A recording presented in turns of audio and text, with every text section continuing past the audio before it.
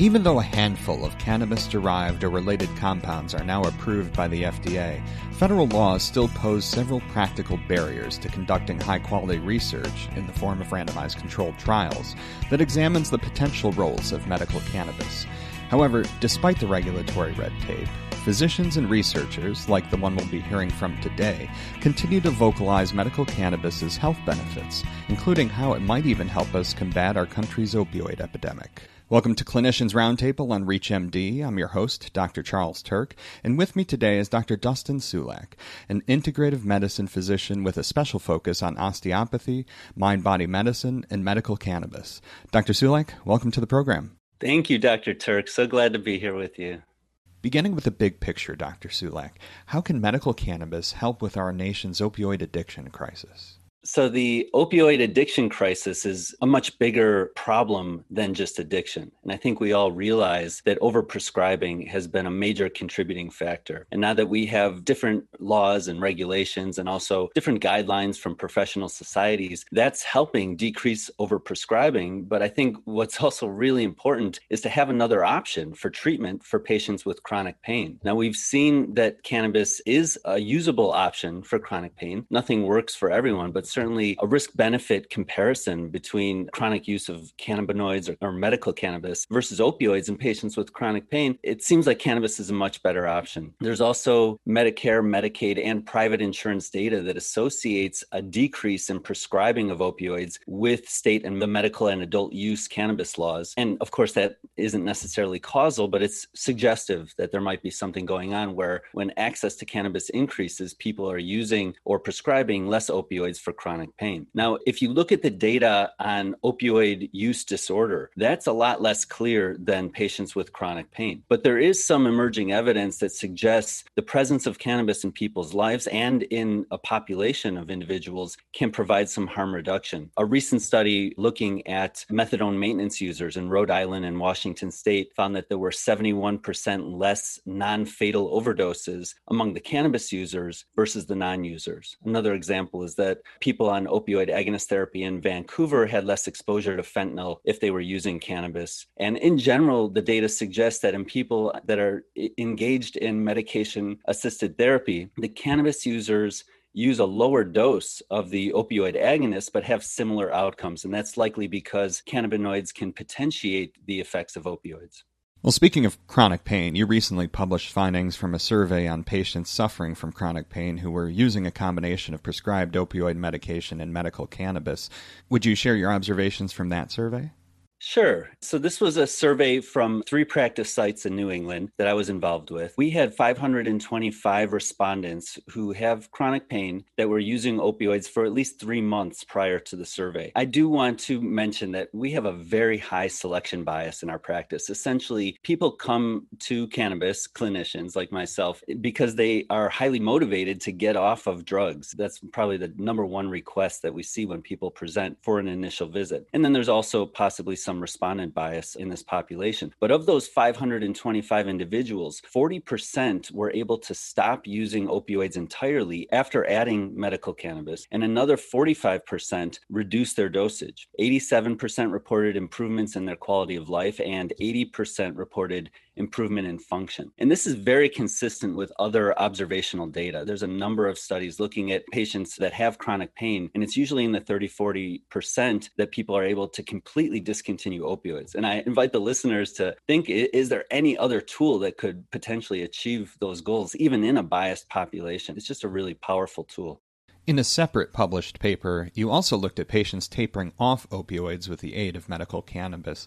Would you explain your study's setup and give us an overview of the titration algorithm that came out of the study's findings?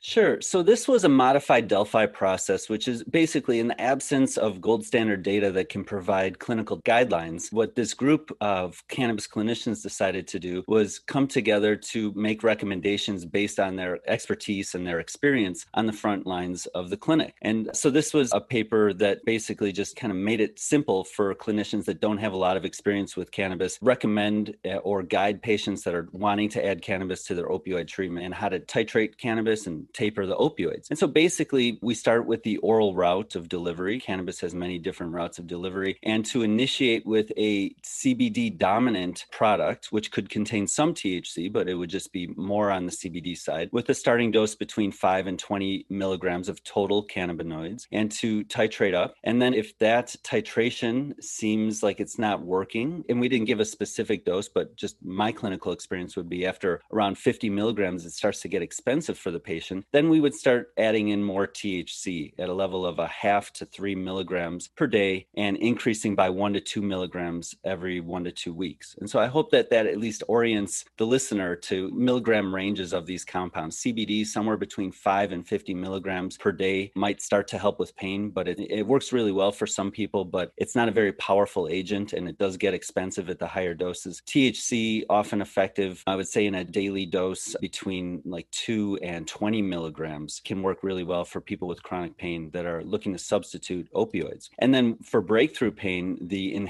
inhalation route of cannabis is really superior because it's just got such a rapid onset and it's easily titratable. And so that's what we basically described in the paper. And our guidelines for tapering opioids are pretty much the same as what most people would do in their clinical practice. For those just tuning in, you're listening to Clinicians Roundtable on ReachMD. I'm Dr. Charles Turk, and I'm speaking with Dr. Dustin Sulak about his research on medical cannabis, including how it may help us combat the opioid epidemic. Now, Dr. Sulak, it's clear from our discussion that you've done quite a bit of research on its health benefits, but are there other potential therapeutic avenues in which you see medical cannabis having a potential role and where you hope it'll be studied further? I think that right now we generally approach cannabis as a symptom reliever, and I think it's very good at that. And also, I think that there's a lot more to it. For example, the mechanism of action of cannabis, mostly of THC, but also to some extent CBD, is the modulation of our endogenous cannabinoid system, our endocannabinoid system, which is a homeostatic regulatory system that affects every organ and every tissue in the body. And so that therapeutic potential, not just to relieve symptoms, but actually to modify the underlying pathophysiology of a wide variety of both physical and mental health conditions, is just profound. And so I'm hoping to see more of that. Also, I think we've just seen the tip of the iceberg of one of the really powerful attributes of cannabis is as an adjunct to non-pharmacological therapies like psychotherapy, somatic-based psychotherapy, exposure therapy for people with PTSD. Cannabis has been shown to improve neuroplasticity and to enhance, for example, the consolidation of fear extinction after exposure therapy. So I think that a lot of people that are kind of plateaued in their progress with some of these traditional non-pharmacologic mental health approaches can really enhance their benefits with combination with cannabis or simply by using cannabis afterwards. Also, I've had a number of patients do well with combining cannabis with physical therapy, manual therapies like osteopathic manipulation, and exercise therapy. So I think as an adjunct, there's a huge amount of potential that hasn't been explored. You were the senior author recently on a survey of cannabis clinicians. What did that study find? So in general, that study found that people like myself who are actively practicing with cannabis and who consider themselves cannabis clinicians didn't learn about this in medical school and didn't even learn about the endocannabinoid system in medical school, which is kind of a crime because it is such a cornerstone of our capacity to respond to injury and to maintain health. It's just a very primary regulatory system in the body. So it's still not being taught, at least as far as I know. And according to the survey, no one really learned about it in their traditional education. People were learning about it at conferences and by going to the primary literature. The other thing that I found interesting in that survey is that 81% of us were receiving referrals from mainstream medical providers. I encourage the mainstream medical providers listening to this show to locate the local cannabis expert. And if you have a complex case, I encourage you to identify candidates for cannabis treatment or for patients that are asking and you don't really know the answers. Find out who you can refer them to. My other suggestion is selfishly, I'll promote my new book called Handbook of Cannabis for Clinicians, Principles and Practice, which is a really accessible guide for both people that are cannabis experts, but also those that know little about it and want help identifying good candidates for treatment. We're almost out of time for today, but before we wrap up, Dr. Sulak, what would you like to share with our listeners who might be hesitant to prescribe medical cannabis to their patients? Are there any key points you'd like them to know?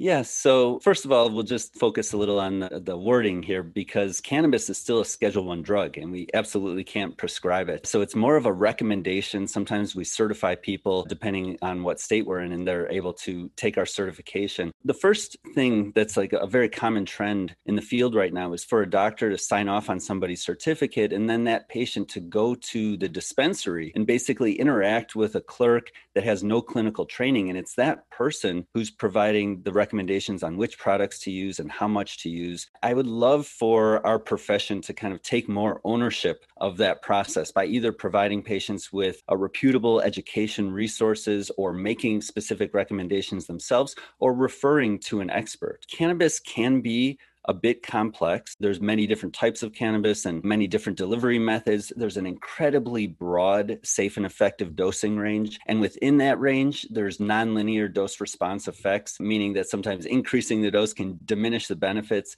So it can be a bit complex, but overcoming that learning curve provides a valuable skill set that doesn't just apply to cannabis. It also applies to other integrative treatments and other herbal medicines. And it can be highly rewarding and allow for clinicians to establish a really beautiful rapport with their patients who are, often having this experience. Wow, this is the first clinician that ever listened to me about cannabis and didn't just frown on it. Because a lot of people are carrying around this conflict and this guilt. They've tried cannabis, they know it helps them, but there's the stigma around it still, and they're just not sure how to manage that conflict. And I think a clinical encounter can be extremely helpful for resolving that guilt. I do want to say, though, it doesn't have to be rocket science. And Marinol, which is a Schedule III synthetic THC available in 2.5, 5, and 10 milligrams, is also a very versatile tool that can be used easily off-label.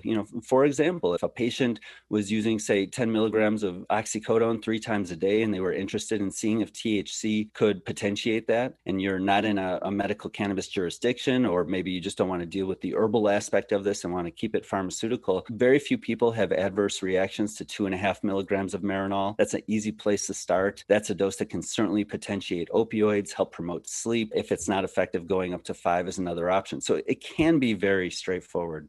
Well, there's clearly much more to explore when it comes to the research and application of medical cannabis. But as we're at the end of today's program, I want to thank my guest, Dr. Dustin Sulak, for joining me. Dr. Sulak, it was great having you on the program.